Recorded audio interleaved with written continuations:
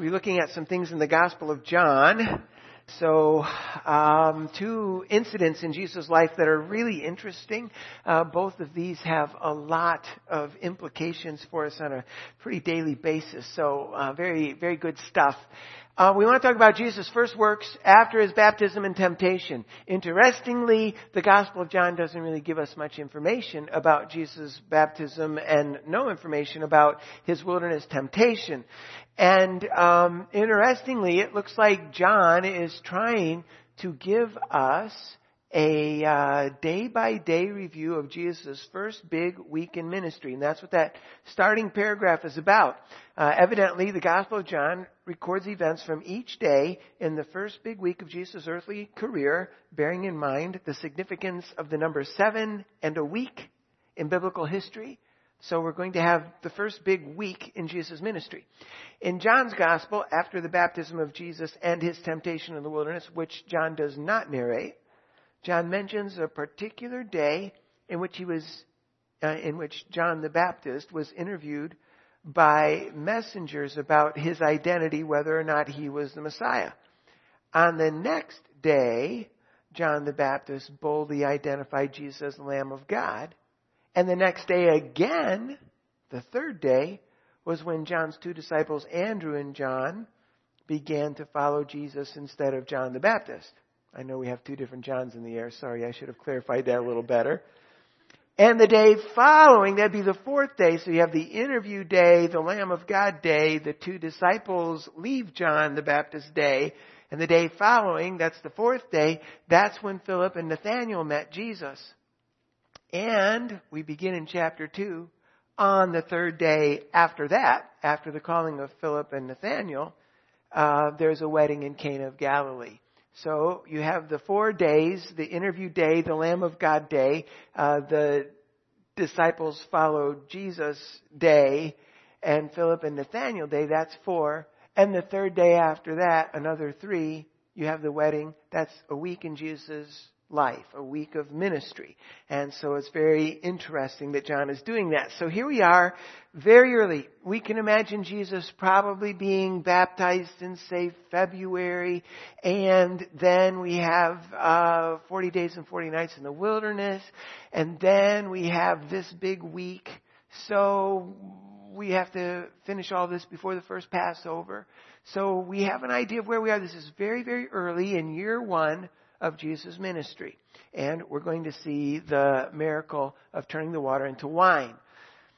You know the story, but chapter 2, verse 1, on the third day after the previous 4 in chapter 1, there was a wedding in Cana of Galilee. The mother of Jesus was there. Both Jesus and his disciples were invited to the wedding.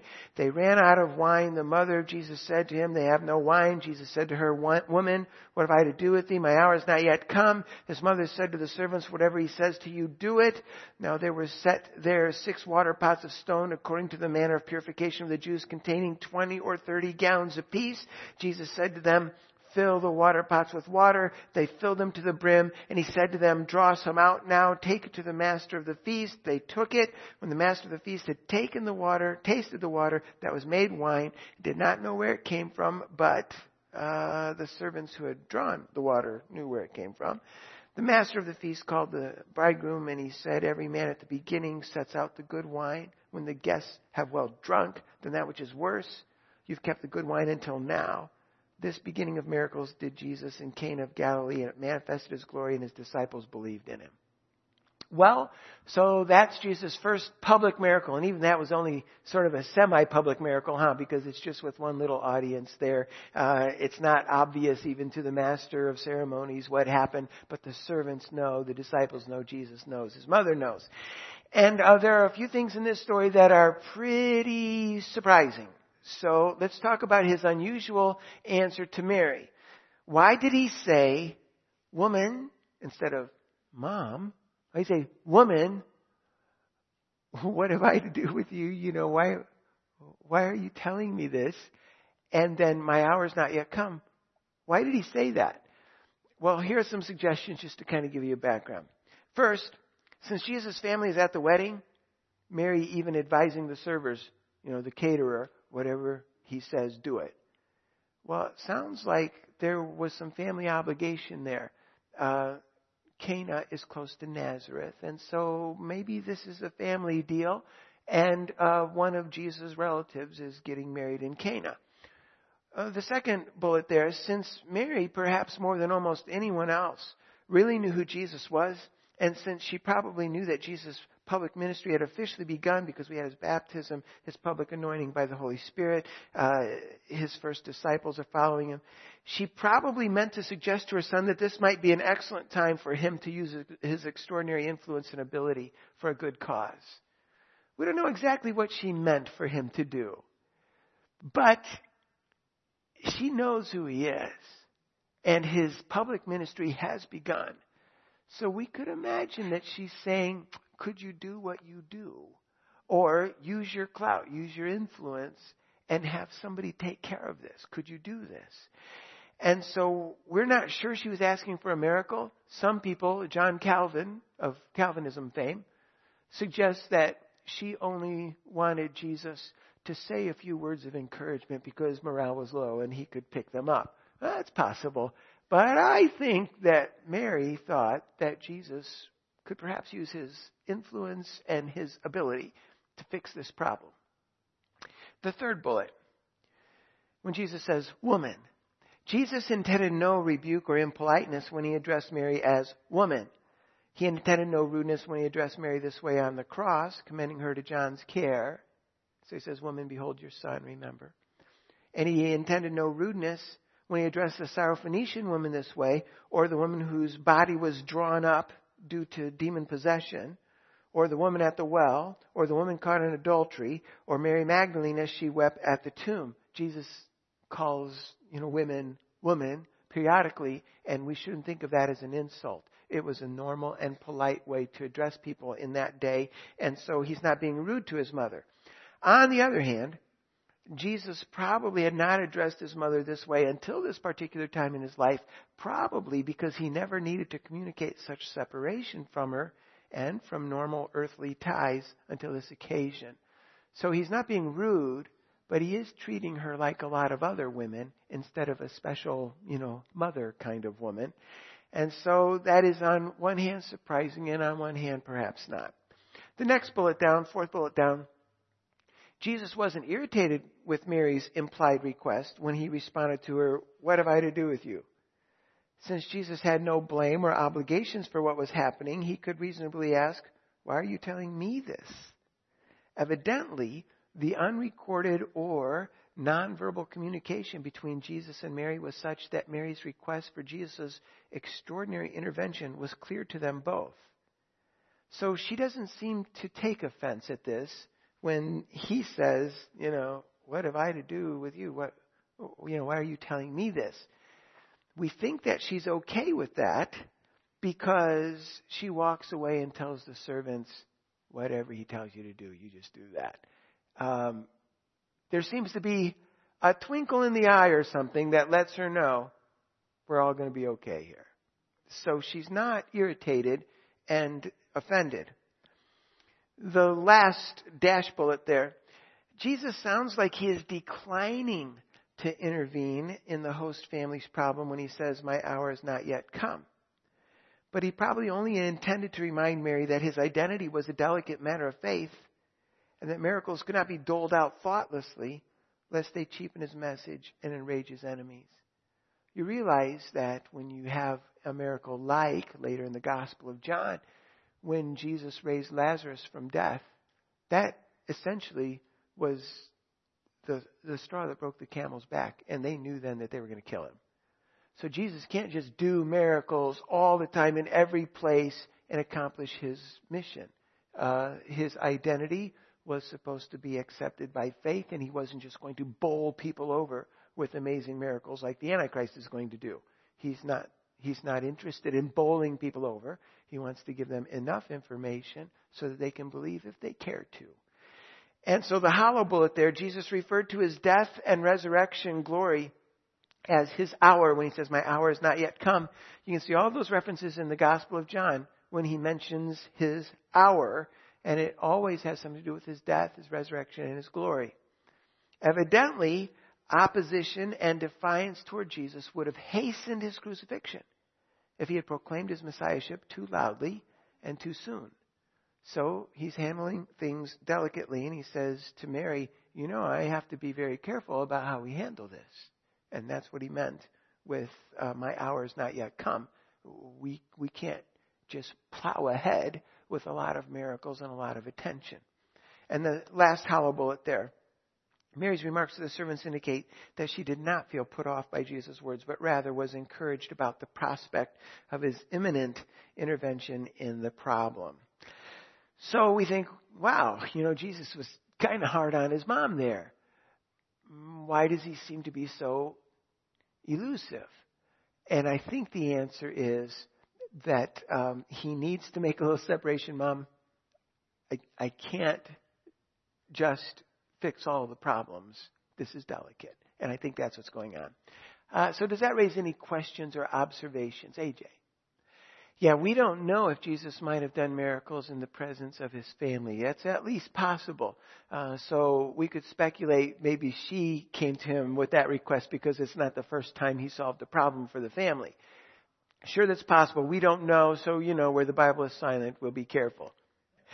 Yes, as a matter of fact, yes, at the very bottom of page 23, you see that we're talking about somewhere between 108 and 162 gallons of wine.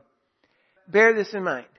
In these days, a small city like Cana, the entire community could have been there. This could have been a community-wide event.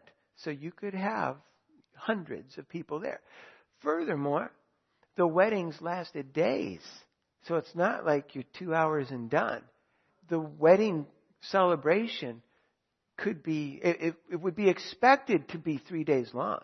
So you have the entire community hosted at this event for 3 days, and that's why there is so much. But yeah, that's a lot of wine. That's true. Tom? Yeah, that's a good observation. I was in such a big hurry to finish seminary, speeding through. And so then at 27 years old, I'm in full-time ministry, except I realized no one particularly wanted to listen to a 27-year-old kid preach. So, there's always that. So, yeah, your point is well taken. Yeah, and surely Jesus and Mary have had a lot of heart-to-heart talks. So, yes, who knows what communication might have been going on there between them because they knew each other so very well. Yeah, it was a major fail for the wedding planner. Yeah, not good. John. Yeah, John was saying it's kind of amazing that Jesus' brothers did not respect him in light of, what they must have heard and known. But yeah, they really did not respect him. In that one place, they said he was beside himself. He was not in his right mind. So that is surprising. It's a little Joseph-esque, isn't it? Josiah. Yeah, it really is to our advantage to understand the relationship when Jesus does not kowtow to Mary, because that really helps clarify the doctrine of Mary, Mariolatry. It just isn't in Scripture. It just isn't there. And that does help us.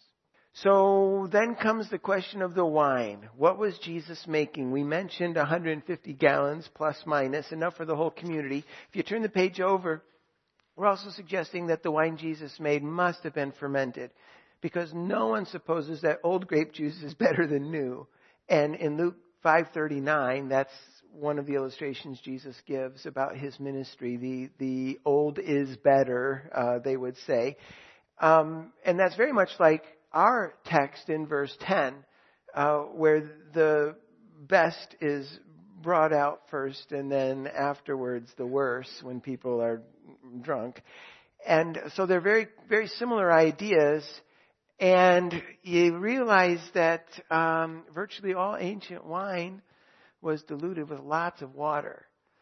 So we're not doing what Jesus' guests did when we pour a bottle of wine, which has the same alcohol content as an ancient bottle of wine. When we pour a bottle of wine into a wine glass and drink it, we're not doing what Jesus' guests did. That wine was cut down with water. I've given you the hollow bullets there to show you how this was just the norm for not only Jewish people, but even pagan people in those days. And remember, if you go and get grape juice at the store and leave that sitting on your countertop, it doesn't last very long. So if you had a grape harvest and you were just going to leave the grape juice at room temperature or outside temperature, that would mean you could have, grape drink for, a week or two after harvest, and then it's going to go bad. So if you're going to have wine, grape drink year-round, you're going to have to do the whole fermented wine thing, or it's not going to work. You'll get sick. So that's what was happening in all ancient times. They didn't have refrigeration, and they didn't have, Welch's. That was kind of a big deal when Mr. Welch figured out how to keep grape juice from spoiling so that we could have it all year round. But that's a relatively recent innovation. So in ancient days, you see the hollow bullets there. The prevailing view, not only with Jewish people, but even with pagan people, was that drinking wine unmixed was barbaric. You wouldn't just pour it from the bottle into your glass. That's barbaric. Why would you do that? The second bullet, an ancient pagan saying, this is not even a Jewish saying. An ancient pagan saying was, half and half water, half wine, brings madness. And unmixed wine brings death. Like, you don't want it to be half water, half wine. It should be cut down way more than that. Homer, the ancient Greek poet, again pagan, he mentions mixing a ratio of 20-1, 20 parts water to 1 part wine. Pliny the Elder talks about 8-1, 8 parts water to 1 part wine. Alexis 4-1, Aristophanes 3-2, Hesiod, Ion, Diocles, Anacreon 2-1, and the Talmud mentions 3 parts water to 1 part wine. So Jesus almost certainly made fermented wine, but you just remember when you pour yourself a glass of wine, you're not doing what they did. They didn't drink it unmixed. So you should bear that in mind, even though, yes, Jesus made fermented wine. Does that raise any questions or observations, Tom? We don't want to find ourselves finding fault with Jesus. Right. Yeah, very good. Yeah, he doesn't need us to justify what he does. Yeah, good. Joe. You just have to be really careful in projecting your preferences onto the New Testament, because sometimes the New Testament does not go along with our preferences. It would be so nice if the New Testament said, never, ever drink anything alcoholic ever. I say, okay, well, then I know what to do. But instead, we have texts like this, and there are many of them. I think, oh, those people are drinking alcohol. And it would have made our lives a lot more tidy if they just wouldn't have ever had alcohol. But that's not the way it was. AJ. And abstinence is not a bad idea. One of my friends put on Facebook something like, they tell me that drinking in moderation is okay, but they never told me how to drink in moderation. And that was his history. And so for him, abstinence was the only option. And I wish that there was no such thing as alcohol. It'd be fine with me. I hate it. But, it is what it is. Marie?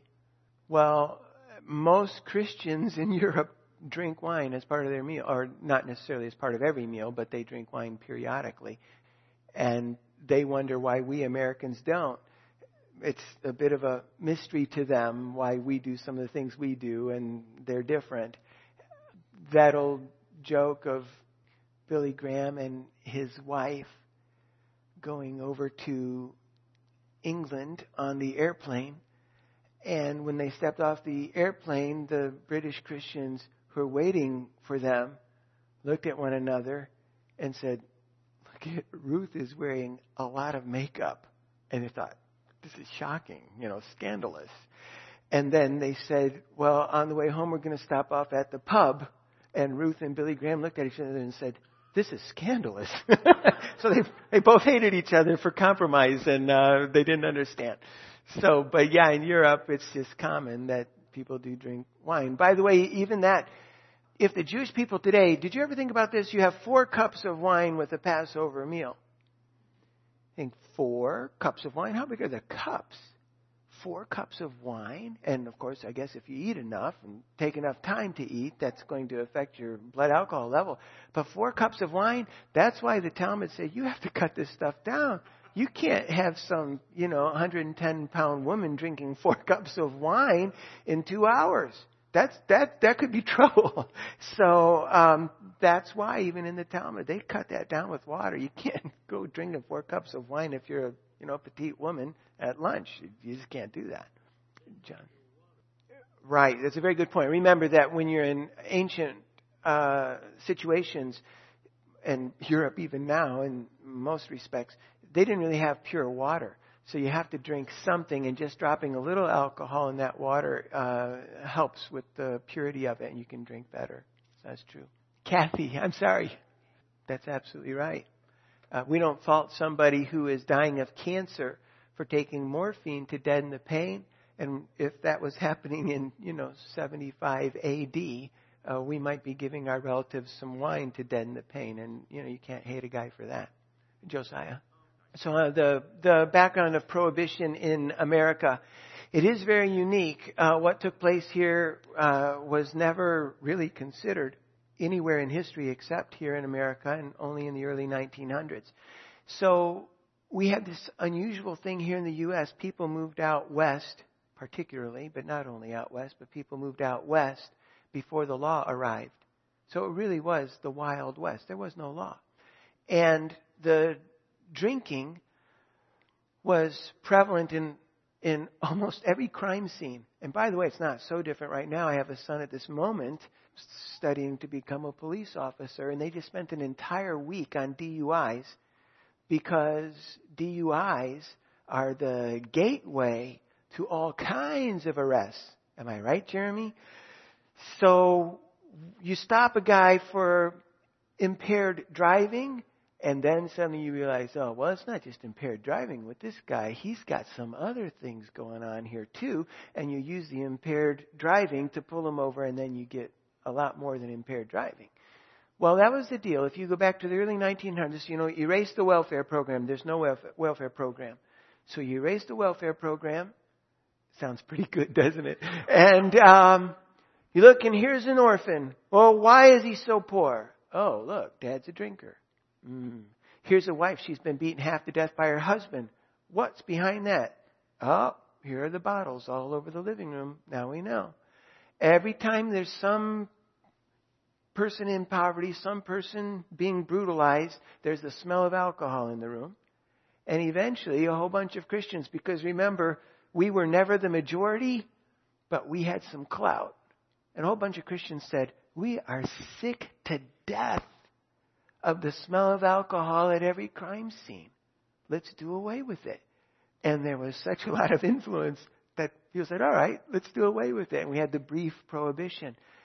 But that was extraordinary. It is not an American thing to drink, although in the Wild West there was no law. And then in places where there was law, there was no welfare program. There was no fallback plan. And so alcohol was the culprit of so much suffering around us. Then, if you go to other countries, sometimes they had the same problem. When I was in Russia, in about, whenever that was, 2004 or 5, I couldn't because I didn't speak the language, but there was a conference of all of the people who worked with the Emmaus correspondence courses going out and witnessing in the neighborhood. And every man they met was drunk at 3 o'clock in the afternoon. All drunk. So no, it's not an American phenomenon. Other countries have the same problem. But almost, we had a lot of clout. Charla. Yeah, Charlotte's saying that was just an unusual time in American history with the confluence of revivals and the whole McGuffey's Reader and all of that is coming to bear on American culture. And it was a very unique time, but worldwide. I mean, imagine AJ mentions the priest who was drunk. Wasn't that the entire reputation of Irish priests? They all did that all the time. I mean, that was that was the reputation anyway.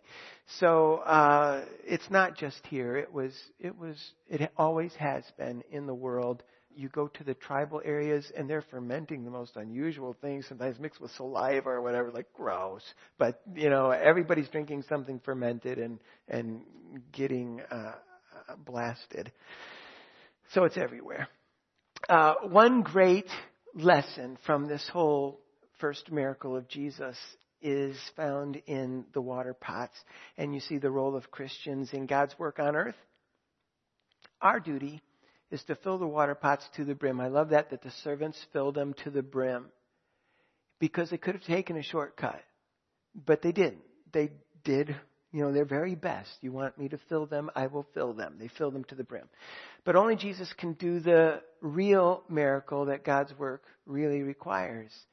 And it reminds us that everything we do in life is somewhat dumb compared to what has to happen.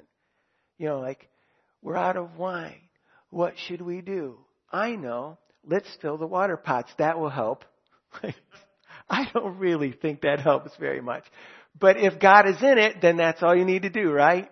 And that's the way it is with everything in the Christian life.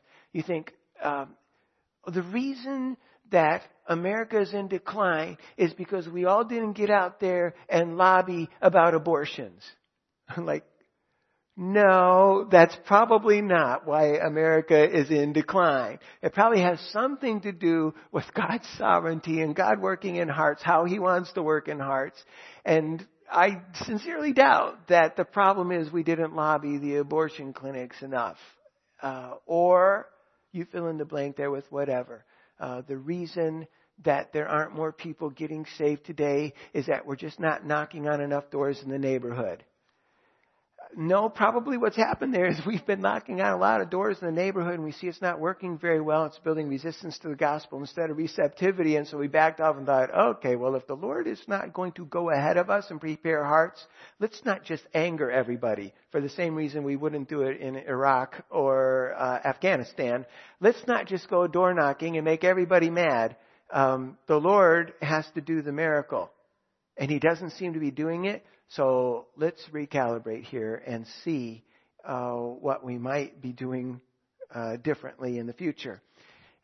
And you just think, well, the reason this didn't happen is that I didn't try hard enough. I didn't do something just right. Like, no. I mean, that's possible. And we want to fill the water pots to the brim. But the point is, when you have done what you're supposed to do, only God can do the miracle. And that's so freeing. So your job, do it the best way you know how, as God gives you understanding. And you say, but what if I don't make a big splash? What if I don't see the big miracle? Well, the miracle is what God does. You just fill the water pot to the brim and don't worry so much about the miracle. That's in the hands of God. And I just think that that's such a relief in life. Because once again, you can make yourself crazy saying, oh man, I didn't, in my case, here I am. I didn't do a very good job for the Lord with my younger ministry years, and I made these mistakes with my kids as a dad, and what am I going to do? And you can make yourself sick. What hopefully we are doing today and what we'll do tomorrow when we wake up is we will fill the water pots to the brim. Lord, I'll do anything I know you want me to do. I will. And fill them to the brim. And if things result in a miracle, how nice. And if they don't, it's all right. The miracles come from God. Filling water pots is what we can do. So let's do it with all of our heart and let the results fall where they may in God's sovereignty. And we can live with that. Josiah. Yeah, imagine every time somebody's short on something, somebody runs out and starts filling water pots and say it worked once, it ought to work again. There's just no assurance that that's true. And I still remember I've always loved that illustration, except I can't document it. Elmer Towns told it about a man who had labored among the Muslim people for all of his life. His son comes in and follows up in the same country, same kind of ministry. And for whatever reason, during the son's ministry, they have this evangelistic outreach. And he said, I saw more people come to the gospel in one night during this outreach than my dad saw in his whole career as a missionary with these people. So the bad way to think would be, I guess I'm twice the man Dad was. And what you're really seeing is, these days there are so many dreams and visions, and these Muslim people are seeking the Lord like never before. You know what? You can't cause anybody to have a dream or a vision. That's the miracle. You can't do that. So you think, wow, I don't know what's wrong with me. They never have dreams or visions with me. Oh, that's really not under your purview. That's for God. And it's just very freeing to think, you know what, I'm going to fill the water pots to the brim and leave the results with God. And you can live with that. That's our part. That's what we do. Bob. Very good. Yes. Evangelizing, witnessing is sharing the gospel and the power of the Holy Spirit and leaving the results to God. That's very, very well said. That's right. Well, let me just mention a couple things on Jesus' purging of the temple. And we won't go into this at all. I just wanted to remind you that this purging of the temple comes immediately on the heels of the miracle of the water and the wine. And you'll see that evidently Jesus does this again at the end of his ministry, just a few days before his crucifixion. Now, some people think that these are the same, and that even though the cleansing of the temple happened at the end of Jesus' ministry, just before his crucifixion, John puts it here because it talks about, his cleansing ministry. But I suspect that there are actually two purgings of the temple, and they're very similar, and that makes sense because 3 years later, you can imagine that all the abuses are right back in full swing, and Jesus would do it again. So do notice that there's this one right in the first, early part of Jesus' ministry, a week or so, and then there's one just a few days before his crucifixion. I think they're separate. And I want to remind you that the abuse is twofold because the money changers are sitting there with their tables, hawking their wares, and the idea is that if you want to buy a sacrifice animal, you're going to bring coins from whatever part of the world you're from, and we're not going to accept those here in the temple because the coins have pagan images on them. So, or the coins come from another land and you don't want to vouch for their silver content. So they bring their coins to the temple, and the money changers say, oh, we can't accept your silver coins here. Tell you what, we'll give you one of our temple-approved silver coins for a fee. Well, then the fee, the markup, was very immoral. And so they're getting people over a barrel. And incidentally, they were using Tyrian silver because Tyre no longer produced the silver coins. So the Jewish people got permission to mint them right there in the Jerusalem area. But the Roman government said, you can mint them, but you can't change the pictures. So on one side was the picture of the pagan god Hercules, and on the other side, a graven image of an eagle. So both sides are bad, but the Jewish people say, well, we'd rather have the money than dicker over the images. And so they say, you can't use your silver coin here because it has a pagan image on it. You have to use one of ours. But theirs had pagan images on them too. So the hypocrisy was very sad. And then you can't bring, to save the money, I'm going to bring my own lamb or pigeons or whatever sacrifice animals we're talking about. You get there and they say, oh, well, your animal has a blemish. Like, I don't see a blemish. I picked this one out because it's just right. Oh, well, it does have a blemish. So I can't use it? No, you can't use it. You have to buy one of our animals. Okay, how much? You have to use our silver, not that silver. So they have you over a barrel, coming or going, and Jesus is watching him, and they're probably calling out to people, like hawkers at a carnival. And Jesus had enough of it, and he went in and he took all the little leashes for the animals that are lying around on the floor, and he braided them together, made a whip, and he tipped over the tables and he drove them out, and that was the cleansing of the temple. So that's what upset Jesus. That was the scheme of the money changers. And I only also want you to notice that Jesus said, destroy this temple, and in 3 days I will raise it up. That's in the same passage. And when you're talking to Jehovah's Witnesses, they will always say that there is no such thing really as raising the body from the grave. The body is disintegrated by God or by natural courses. And God recreates an entirely new body just from his memory of what your old body was. So the new body, the resurrection body, has no connection with the old original body. You say, well, what about Jesus' body? Because he's only in the grave for 3 days. You don't think that decayed and went into disintegration. And they say, no, the Lord must have just destroyed that body and hid it away some way and then made Jesus an entirely new body. This text has Jesus saying, you destroy this temple. He's talking about the temple of his body. You destroy this temple, this particular one, and in 3 days I will raise it up again. Not a different one created from the memory of God. This one. And so you should always remember that there's a real connection between your physical body and your resurrection body that you will have someday. And that's why the Bible says that Jesus will change our vile body that it may be fashioned like unto his glorious body. It's a changed body, but it is the same body in some respect. Again, we shall not all sleep, but we shall all be changed. Not disintegrated and recreated from the memory of God, just changed. And that's a very important text